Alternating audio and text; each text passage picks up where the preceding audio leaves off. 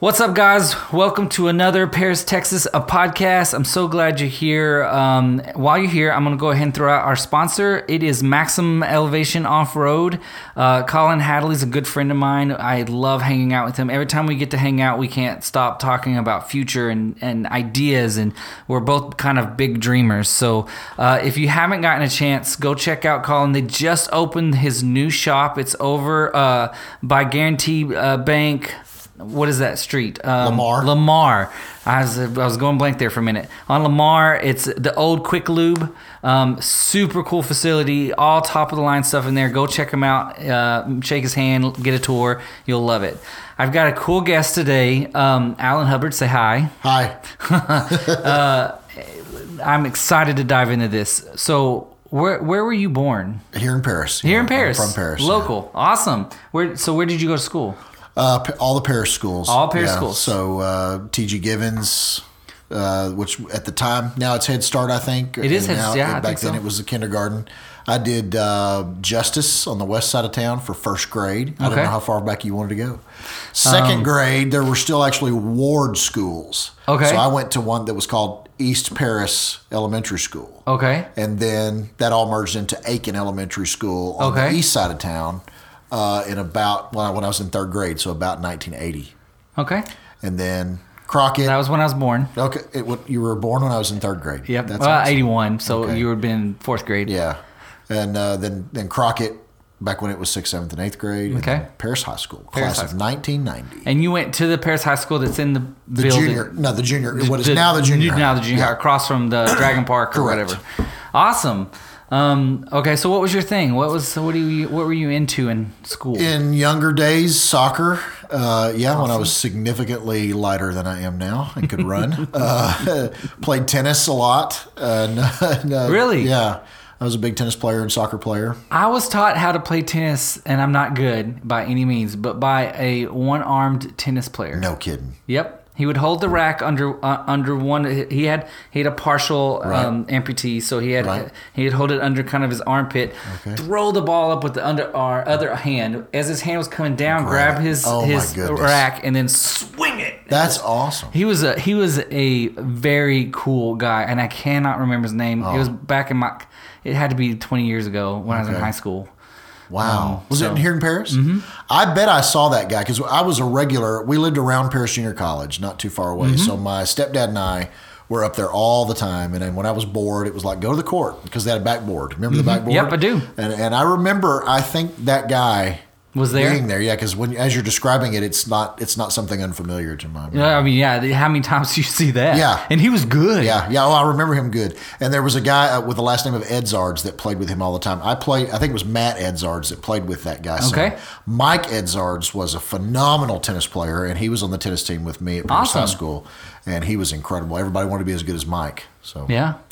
So did you go any not championships, but state No, I mean, I won district with one of my good buddies when we were senior. When district. I was a senior, that's good though. In doubles. Okay, but I mean that's as far as it went. Okay. Yeah. And then, so did it shift when you got into high school? Did you stay into tennis or through high school? I was in there, yeah. But in college, I mean, Paris Junior College lost the tennis team or chose to do away with it when I became a freshman. Okay. I think. So in college, yeah. Okay. So what did you go to college for? I went to PJC, and I was mainly in drama and music. Really? Classes. Yeah. I did not know that. I was a dramatic type. Do you still do drama stuff? Not anymore. I mean, it plays into every angle of life. But Ray Carr was the theater director, and he gave me a scholarship. And I had been in one act play. Awesome. Under Jana Schul at Paris High. She's awesome. Still there. And believe it or not, the tennis coach, Jim Davis, that I had for a tennis coach is still the tennis coach at Paris High. Really? Yeah. Wow. It's really awesome. That is really awesome. Yeah. And then I went to East Texas State in commerce before it became Texas A&M Commerce, and did sociology. It's one of my favorite classes. Robert Thornborough taught me sociology at PJC, and he was awesome, and it lit me up, and I knew it wasn't going to lead to a career, but I didn't care. It's what I wanted to study. So. Wow. But you didn't take tennis with you to the... I did not. Okay. I did not. And you didn't take... Did you take drama with you too? Just at PJC. Just at PJC. But not beyond that. I mean, I've done Paris Community Theater in the way long ago. I met my wife doing a PCT show. What was your favorite show you've ever done? Oh boy. Probably the most fun one was the one where I met my wife Savannah. Doing a funny thing happened on the way to the Forum. Okay. It was in 91. So I don't want to jump too far ahead of your story. Yeah. So what year? How old were you when you met your wife playing in that play? I was 19. 19. Yeah. Wow. And I tell the story. I had been praying. I'm like, Lord, the girls in Paris know me too well. The girls in my circle or whatever know me too well. Yeah. I had a few days. Which in Paris is, there's not too many. Not too, but that nobody, anyway, I was just like, I need somebody who understands me. And I was confused, 19-year-old confused, whatever. And I had it down. I wanted a blonde. Oh, wow. I wanted her older than me, and I wanted her already out of college, and all this other stuff. Anyway, is your wife any of those? She's all of those. Really? It was like the night I saw her, God tapped me on the shoulder and said, "There she is." I'm not kidding, and I've told her that story, and she hates it because she's like, "That's not how." I know she thinks she could have married anybody, and she chose me, but whatever. Oh, my wife hates it when I tell our whole story too. Oh yeah. But okay, so that's very interesting. So do you think it was like a God thing that like he sent you this image prior to meeting her? I don't know about that. I would not. I don't know. It could be, but that's what I had in what I wanted in terms of and it sounds like a mail order bride kind of thing. I'm not trying to be like that, but. It really was a prayer, please send my wife to me, and there she was. And I had to convince her, but she grew up Church of Christ, real sweet, straight-laced or whatever, and I was a hellion. I was a hellraiser. I mean, in my definition. Yeah, I was a rebel. And I had long hair and an earring, and here she was, this good little girl, and I guess, she was somewhat attracted to the opposite thing of what she was. The bad boy. Yeah. Her dad was a diplomat in the Foreign Service, and so they retired here. And she had been working at a junior college in Pennsylvania that went bankrupt, so she came here for the summer of 91 to catch up, decide where she wanted to be. And while she was here, her dad saw in the newspaper that they were having auditions, and he said, while you're here, why don't you go do a play? And so she did, and there we met. Been together 28 years now. So did y'all start dating while y'all were doing the play? Yeah, first date was August 3rd, 1991. Wow. I'm good with dates. You are good with dates. Some men are not good with dates. I'm terrible. But I'm good with dates. I'm a history buff. So, and then by May of 92, we were engaged and married later that year. Wow, that is so cool. And that's awesome that you're so good with dates because I'm names and dates, man. I'm out. Oh, faces, I can remember a face forever. Yeah, me too on faces. And I'm not as good with names as I am with dates. That's what's bad. Yeah. Okay, so you're 19, you did the play, you were going to college. You were at PJC. To PJC at the time, yeah. Now, when you left and went to what was the other college? East Texas State University. Y'all were still dating, right? By then, I was married. By then, you were married. I finished at PJC, and then I crammed 2 years into one in commerce. I drove back and forth every day, had a full-time job, and did 24 hours a semester. Wow. Because I was like, okay, now this wife I wanted, she is the one earning all the money, and I need to be the one to get my ducks in a row. So I finished college as quick as I could. And so what was your first job out of college? Paris News. Really? Paris News, yeah. Actually, I interned with them right as I was finishing. Okay. And then we in sports. Okay. And I wrote sports and learned the tricks of the trade and things of that nature. Then we moved to Austin the month after I graduated from commerce, and I worked in politics. Now, if I'm not mistaken, you've got a son who's kind of doing the same thing, right? Yeah. Don't mean to jump too far ahead, but just go all over the place. I've got an 18-year-old. I've got 6 kids. Oh my goodness! So my number 3 boy, my third oldest son, is Elijah, and he works for eParis Extra. That's awesome. And he does sports, doesn't he? He does sports, and he's really into that. But he does a variety of things for them. Okay. Yeah. Awesome. All right. Yeah. Back to subject. So 6 kids. When did the first kid come around? 95. 95. So I was 23. His name's Noah, and he works for Facebook, and he lives in Austin. Awesome. Yeah, he's a good guy. Works for Facebook. That's cool. Yeah. Can he bump up my? Yeah, I don't know. He's one of those. I think what he told me, he audits complaints. Oh, and that sounds like not fun at all. Yeah, I don't know how fun. And he also has to check apps to make sure Facebook ads are showing up on those apps. Okay. So, I guess among some other things. I guess there could be worse jobs. Yeah, there could be. That's awesome. Yeah. So Noah, and then number 2 is Jonah. How far apart were they? Jonah is now 21. Noah is now 23. So 2 years. Okay. And Jonah is 21. And both Noah and Jonah were homeschooled all the way through high school. Okay. And so Jonah started school when he was 3 with us and ended up never getting off of that track. So he just graduated the University of Texas down in Austin last May when he was 20. Wow. And he just turned 21, so he's also kind of That's impressive. finding himself right now and trying to decide what he wants to do. He got his degree in linguistics. Okay. And I said, very interesting topic, much like mine was in sociology, but what are you going to do with that? Yeah. Has he figured it out yet? He has not, and that's okay. What are the options in that? Well, really, with linguistics, you got to go on and get graduate degrees and do research and stuff like that. Okay. Because it's the study of languages in general, not one language specifically. That's super fascinating. And all the whole thing with how you use your mouth to make the different sounds and how those sounds are found in every language. It was really neat. As he studied, we learned a lot. And he found that fascinating. He did. He did. Wow. He really liked it. How did you even get turned on to that? I don't know. I don't know where the genesis of that was. I just remember him deciding when it was time to decide on a major, that's what he wanted. Oh, wow. Okay, so number 3. No, number 3 is Elijah. Elijah, he's 18. right. Yeah, works at eParis. And he's going to PJC also in the paramedic program. So, paramedic. Yeah. So now number 4. Number 4 is Zeke. Zeke is our youngest boy, and he is our soccer player. Okay. He's a freshman at Paris High. Yay. He looks a lot like the kid in Meet the Robinsons. Nuh-uh. Yeah, he wears the same glasses and loves to spike his hair straight up. And I think he's told me that's what he's known for at Paris High. Is the Meet the Robinsons kid.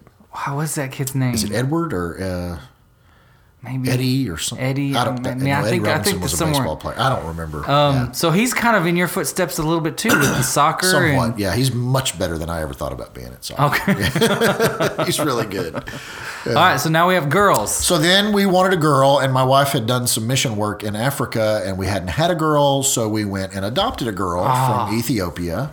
And her name is Ellie. We named her Ellie, amazing. And she is the most sweet, amazing girl you've ever met. That's awesome. She's great. She'll be 13 this year. I keep trying to talk my wife into letting us adopt a girl for Finn to have a sibling close to an age. Close in age. Yeah, because we've got 2 boys that are 7 and 6. Okay. So they're like 18 months apart, so they're really close. And then Finn came 5 years later. 6 years later, and I was like, he's going to need a friend. Yeah. Because by the time the older ones are leaving out of high school, he's going to be the only one in the house. Right. And I've always had a huge heart for adopting. Yeah, we did too. So, I would love to, not now, but we'll get Finn a little bit older, but I'd love to research that a little bit. It's cool. We went to Ethiopia for a variety of reasons. It was Africa. It was the least expensive at the time. We didn't have a lot of money. They only required 1 visit back then. Now you got to go twice, but they only had to have 1. And the waiting period was not nearly as long. Yeah. So, because some of them, I know Haiti is like really difficult. Yeah, and like China, I think most people are like, all the girls in China that nobody wants, let's go get a girl from China. They had actually a weight restriction. Really? Yeah, you could not be a certain percentage of body fat over what your normal was supposed to be, and I'm a large guy. So we did that, and it was 2 visits, and it was like $40,000. So there was no way we could have done China, so we moved on to something else. God orchestrated it. And of course. There's great opportunities everywhere. So Yeah, I would love to research that down the road. That's awesome. Yeah. So that's Ellie. She's the 5th, and then we adopted the girl, and we moved down to the Austin area in Elgin, where we were for the last 7 years. We got down there, and my wife got pregnant again, and she was 45. Did I just say that? I did. When she got pregnant, I can beep it out if. Yeah, you may have. I don't know. She might not. Anyway, and guess what we had? A girl. That's amazing. And that's our little pistol. Her name is Truly. Truly. After Truly Scrumptious on Chitty Chitty Bang Bang. Wow, that's awesome. Yeah, so she is. I'm wrapped around her finger. Yes. The youngest, the baby. I'm sure. And she's a girl, and she's. I love them all, but yeah. Yeah. I love having boys, but I would really love to have at least one girl. But we'll see. We'll see what God's. You see what God does. Yeah. All right. So we got the kids covered. Yeah. So you're at the newspaper. Yep. And then, so after we came back, so I went to Austin, worked in politics. Okay.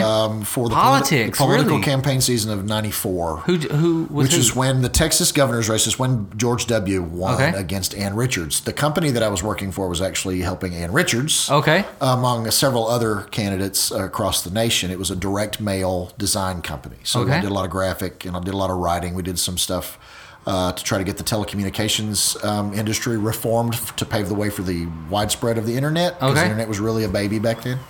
And I did that, and then I worked for the University of Texas as like a conference facility technology guy for about 8 months. And then Savannah announced that we were having our first child, and we moved back, and I went back to work for the newspaper. Wow. So that was in '95.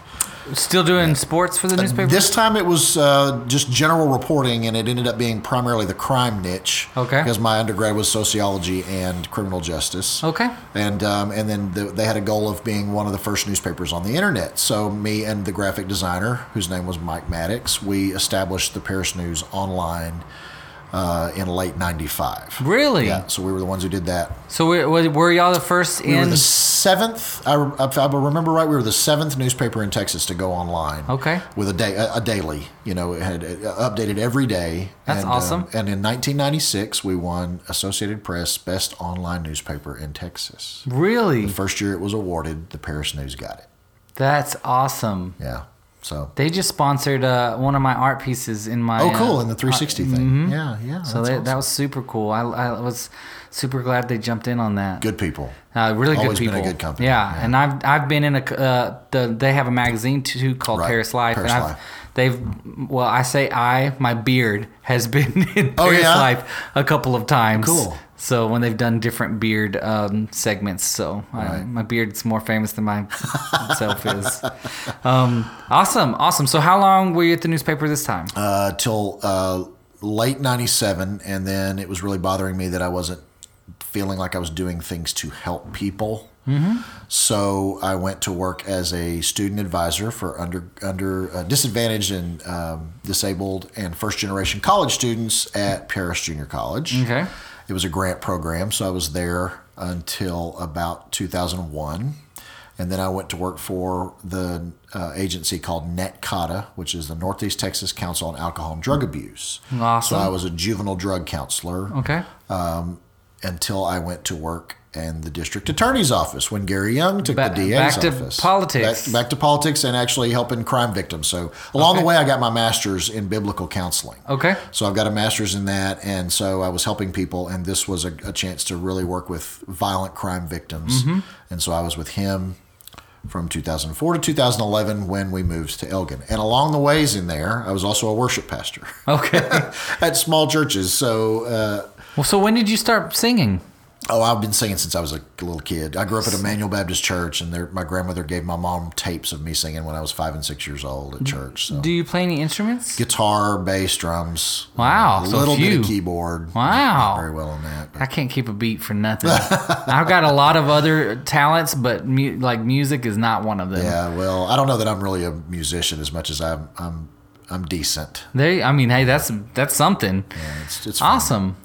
So I did that I was in churches that were really small, so it was called bivocational. Okay. So, I had a full-time job, and then I was also doing the church thing. Okay. I was at Trinity Bible Church, which became Calvary Chapel. Oh, really? Yeah, wow. Which is where my family goes now. And, I used to work there. Oh, did you? Yeah. Okay. A few, 3-4 years ago, Sweet. 5 years ago. Good people there. I love listening to Pastor Phil. He's a really good teacher. I was there before him. Okay. Right before he came, I left there. But Drew Little's a friend of mine. Yeah, I love Drew to death.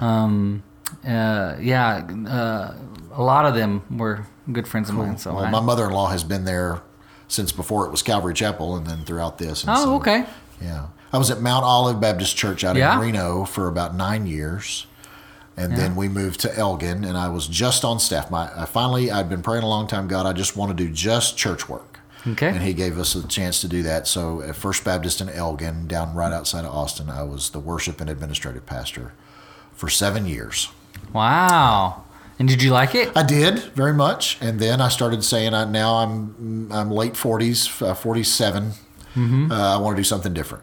And our friend Leah, who had been one of the youth group members at Mount Olive, where I was. I was the youth pastor. Weird circle. She went to the Papua New Guinea and Australia when we left for Elgin. Yeah. And so we kept in touch and support. And when she moved back, she said something's going on in Paris. I don't know. Can't put my finger on it, because she and I had both commiserated about being a Parisian. Yeah. And all the stuff we wish could be changed. And when she came back, she said there's something in the water in Paris. There's bubblings.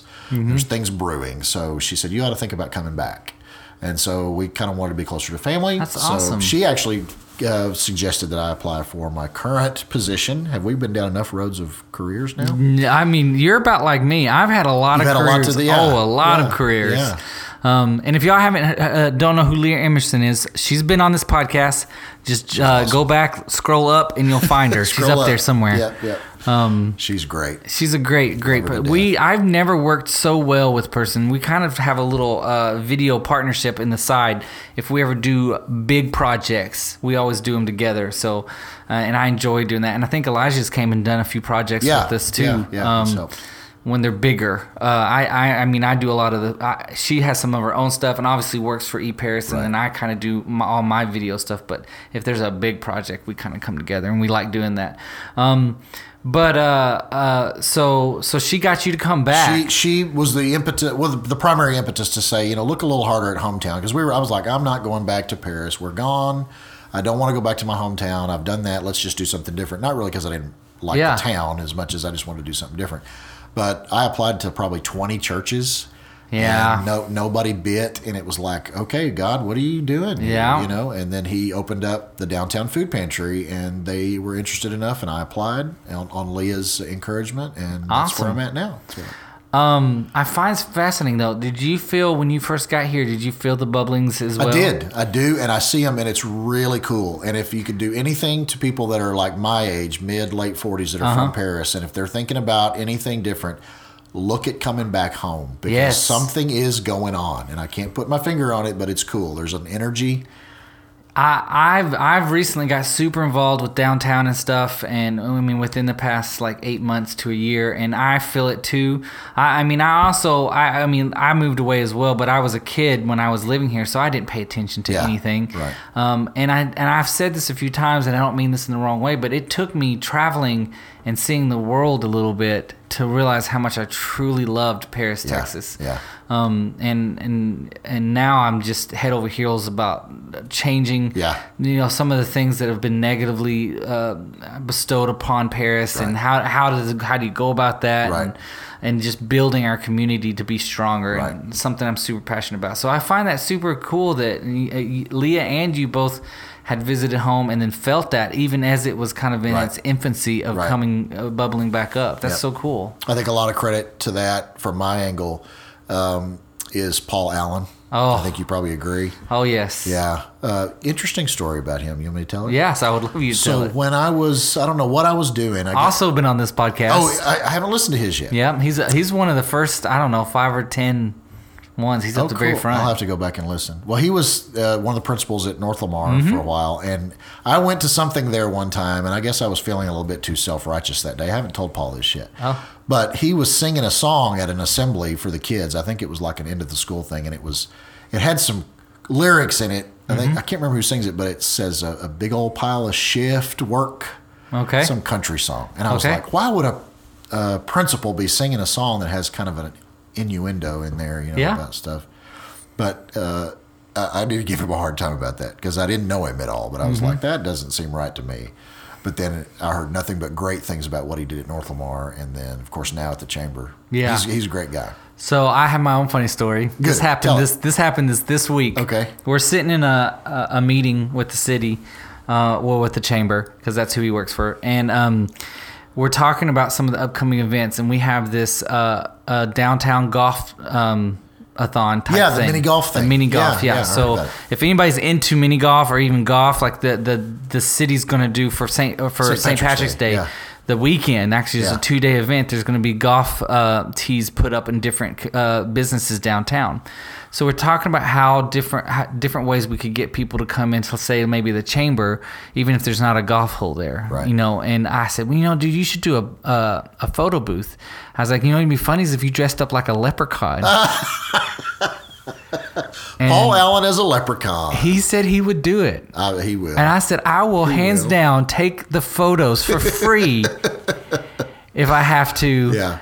If you dress up like a leprechaun, I'll do it. And so I think this is gonna happen. There's a few people that are gonna try to make him do it. So that'll be fun. Y'all should, if nothing else, y'all should come down for St. Patrick's Day to see if Paul Allen's dressed up like a leprechaun. And apparently he's no shame in his game. That's cool. That's awesome. All right, so how long have you been at the food pantry? 1st of September, so literally Labor Day of 2018. Yeah, awesome. I'm an administrative type of guy. I was an administrative pastor, so it's basically overseeing the business operations and the donations and making sure everything flows smoothly. I actually made a video for the food pantry. And I've seen it. It's good.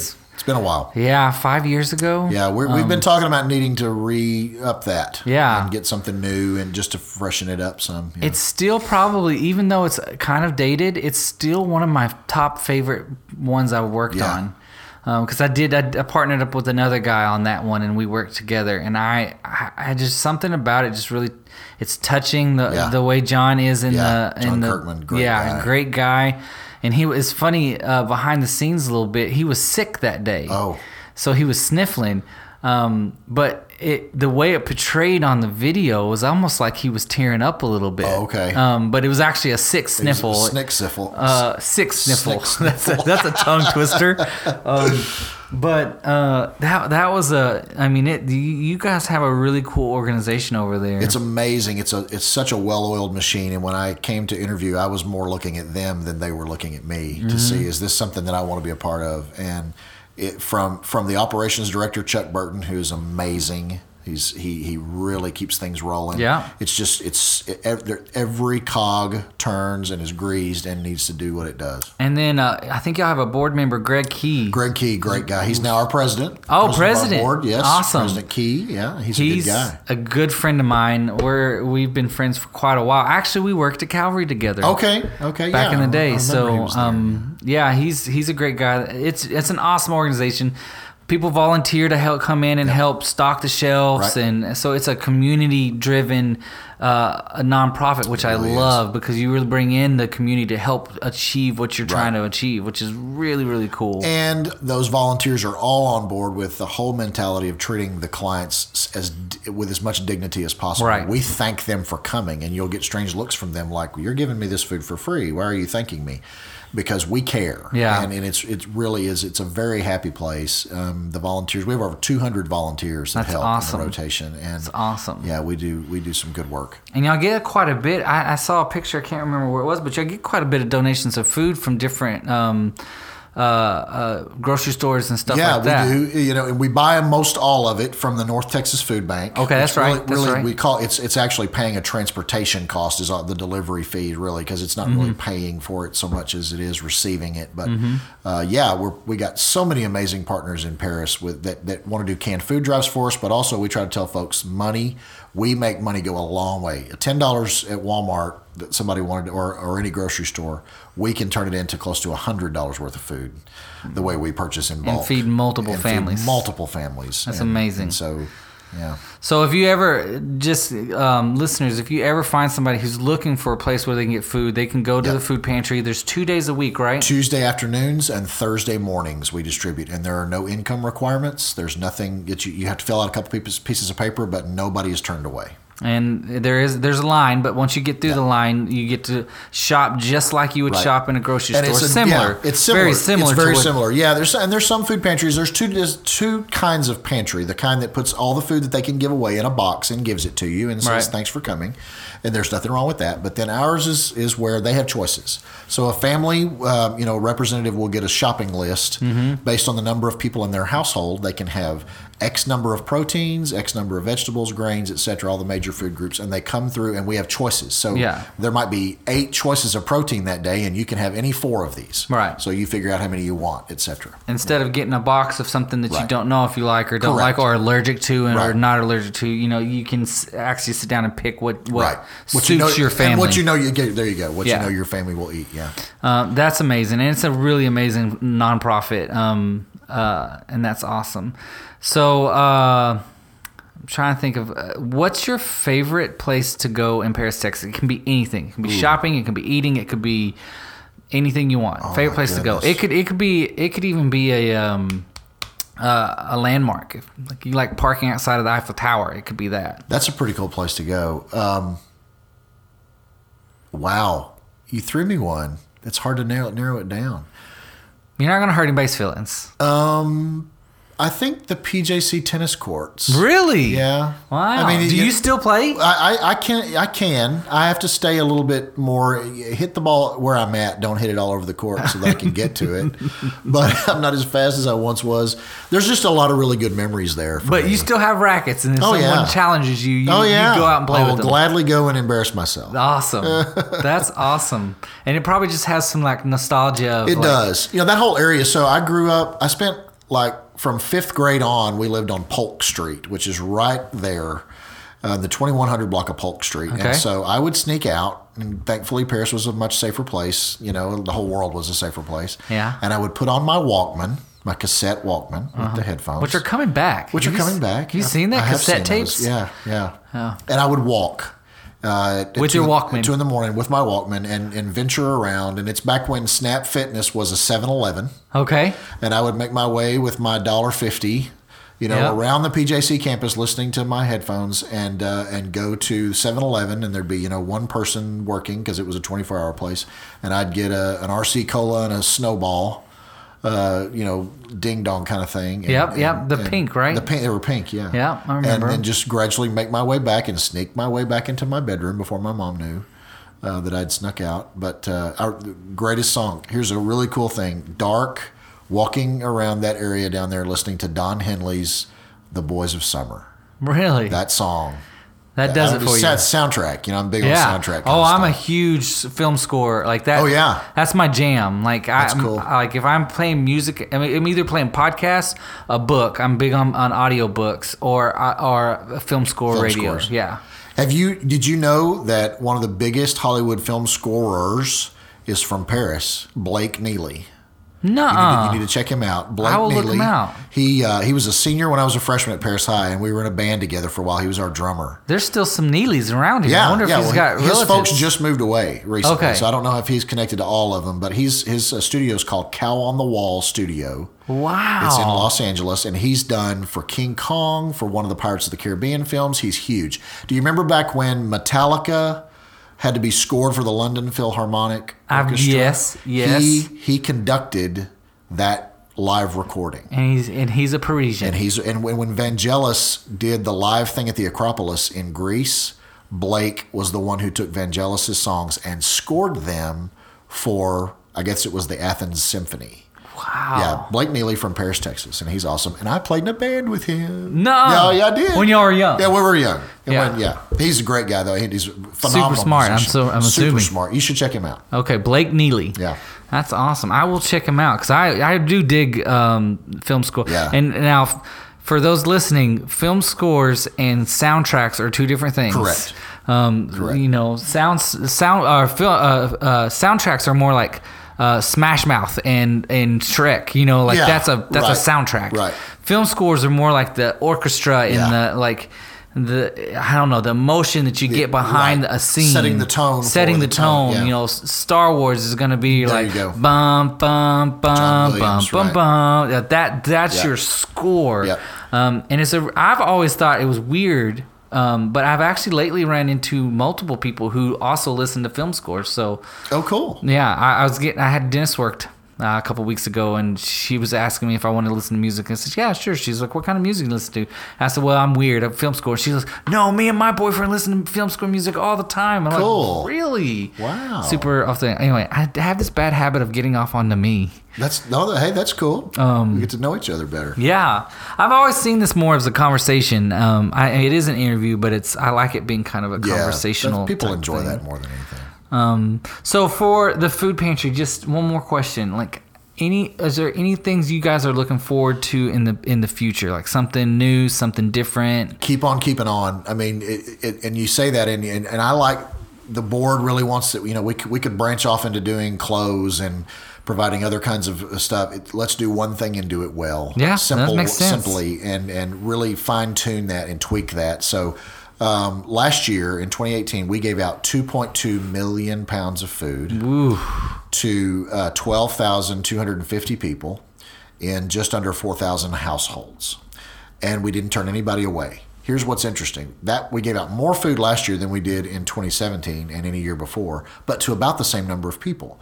However, about 1,500 of the people last year were new. So about 1,500 families from one year to the next didn't need us, but then we found 1,500 more that did, and nobody's turned away. And that's the only uncontrollable variable we have is who shows up and how many they are. So we gave more food to about the same number of people. So we want to keep that going. Yeah, makes sense. We want to make sure that they have as much as they need to offset any kind of hunger or food insecurity issues as possible. So give out more food to as many people as show up. Yeah, I love it. That's our goal. I love it. All right, thank you so much for being on my podcast. Hey, you bet, man. It's been fun. It was great. And believe it or not, you thought it was going to be boring. Well, me. Not podcasts in general, not you, but me. Okay. I don't think you're boring. Well, I think, okay. Have you kept track of how many jobs you've had? Sorry, side note. One more question. No, I haven't. I'm in the 50s. Wow, that's a lot. Mm-hmm. Now I've kept track of how many cars I've had. How many cars have you had? 30. 30 cars. Yeah, because I get bored with what I'm driving, and I just go get a new one. When the Baucums owned the Toyota dealership, I was there once a year trading for something new because it was or different, used. But I'm gonna go give Everett your contact information. I already told Brenda I don't have the money to do that anymore now. See, okay. So with me, just to clarify, it wasn't that I couldn't keep a job, so I kept getting new jobs. I was always been a person who worked multiple jobs. Yeah. So I would work at the same time. So I'd have one long job that I have for 3 or 4 years, but then I would pick up a weekend job or a night job. Right. And then I would work 2 or 3 jobs at a time, and I would wear myself out I did to the point of I just can't do this anymore. I got to back off. So I'd back down to one job, and then I'm like, crap, I missed the money. So I'd go get another. So the most I've ever had was 3 when I was full time at the junior college, and I was also on staff at a church, and I was a guitar instructor, and I had 10 students a week. I've had 3. I think the most is probably 3, but I've had 3 at various times in my life, 24 times. Constantly rotating. Yeah. I've even when I first got married, I went out and got 2 new jobs. Even after we'd been married and we were about to have kids, I went out and had 3 jobs. I've always just done that. And now I think it's what made it easy having my own career. Right. As I am Broadway, because I'm always out hunting jobs. I'm basically always out hunting jobs. Yeah. That's what I do. God set it up the way that it right, and you got to put food on the table. I do. You got a lot of kids, man. It's awesome. I'm sorry, we keep getting sidetracked. Thank you guys so much. Thank you, Alan, for being on the podcast, man. I loved hearing your story. It was really good. As always, we try to put out a new podcast every Monday. So we'll see you next Monday. Check in, see who's going to be next on the podcast. If you're ever interested in sponsoring the podcast, I do have sponsorships available. You can always contact me through social media, or you can email me at broadway@iambroadway.me. Or just grab me by the arm next time you see me. No worries doing that either. I do want to have a little sneak peek. Valentine's is literally right around the corner, and I have a very special guest for Valentine's. I'm super excited about this. And I was a little shocked that this person agreed to be on my podcast for Valentine's. So we'll let you guys try to guess who that might be. It's not too hard to guess. But I'm super excited for this person to be on my podcast. And that is it. So we'll see you next Monday. Bye, guys. Whoa, wait 1 more minute. I want to give one more great shout out to my sponsor, Maximum Elevation.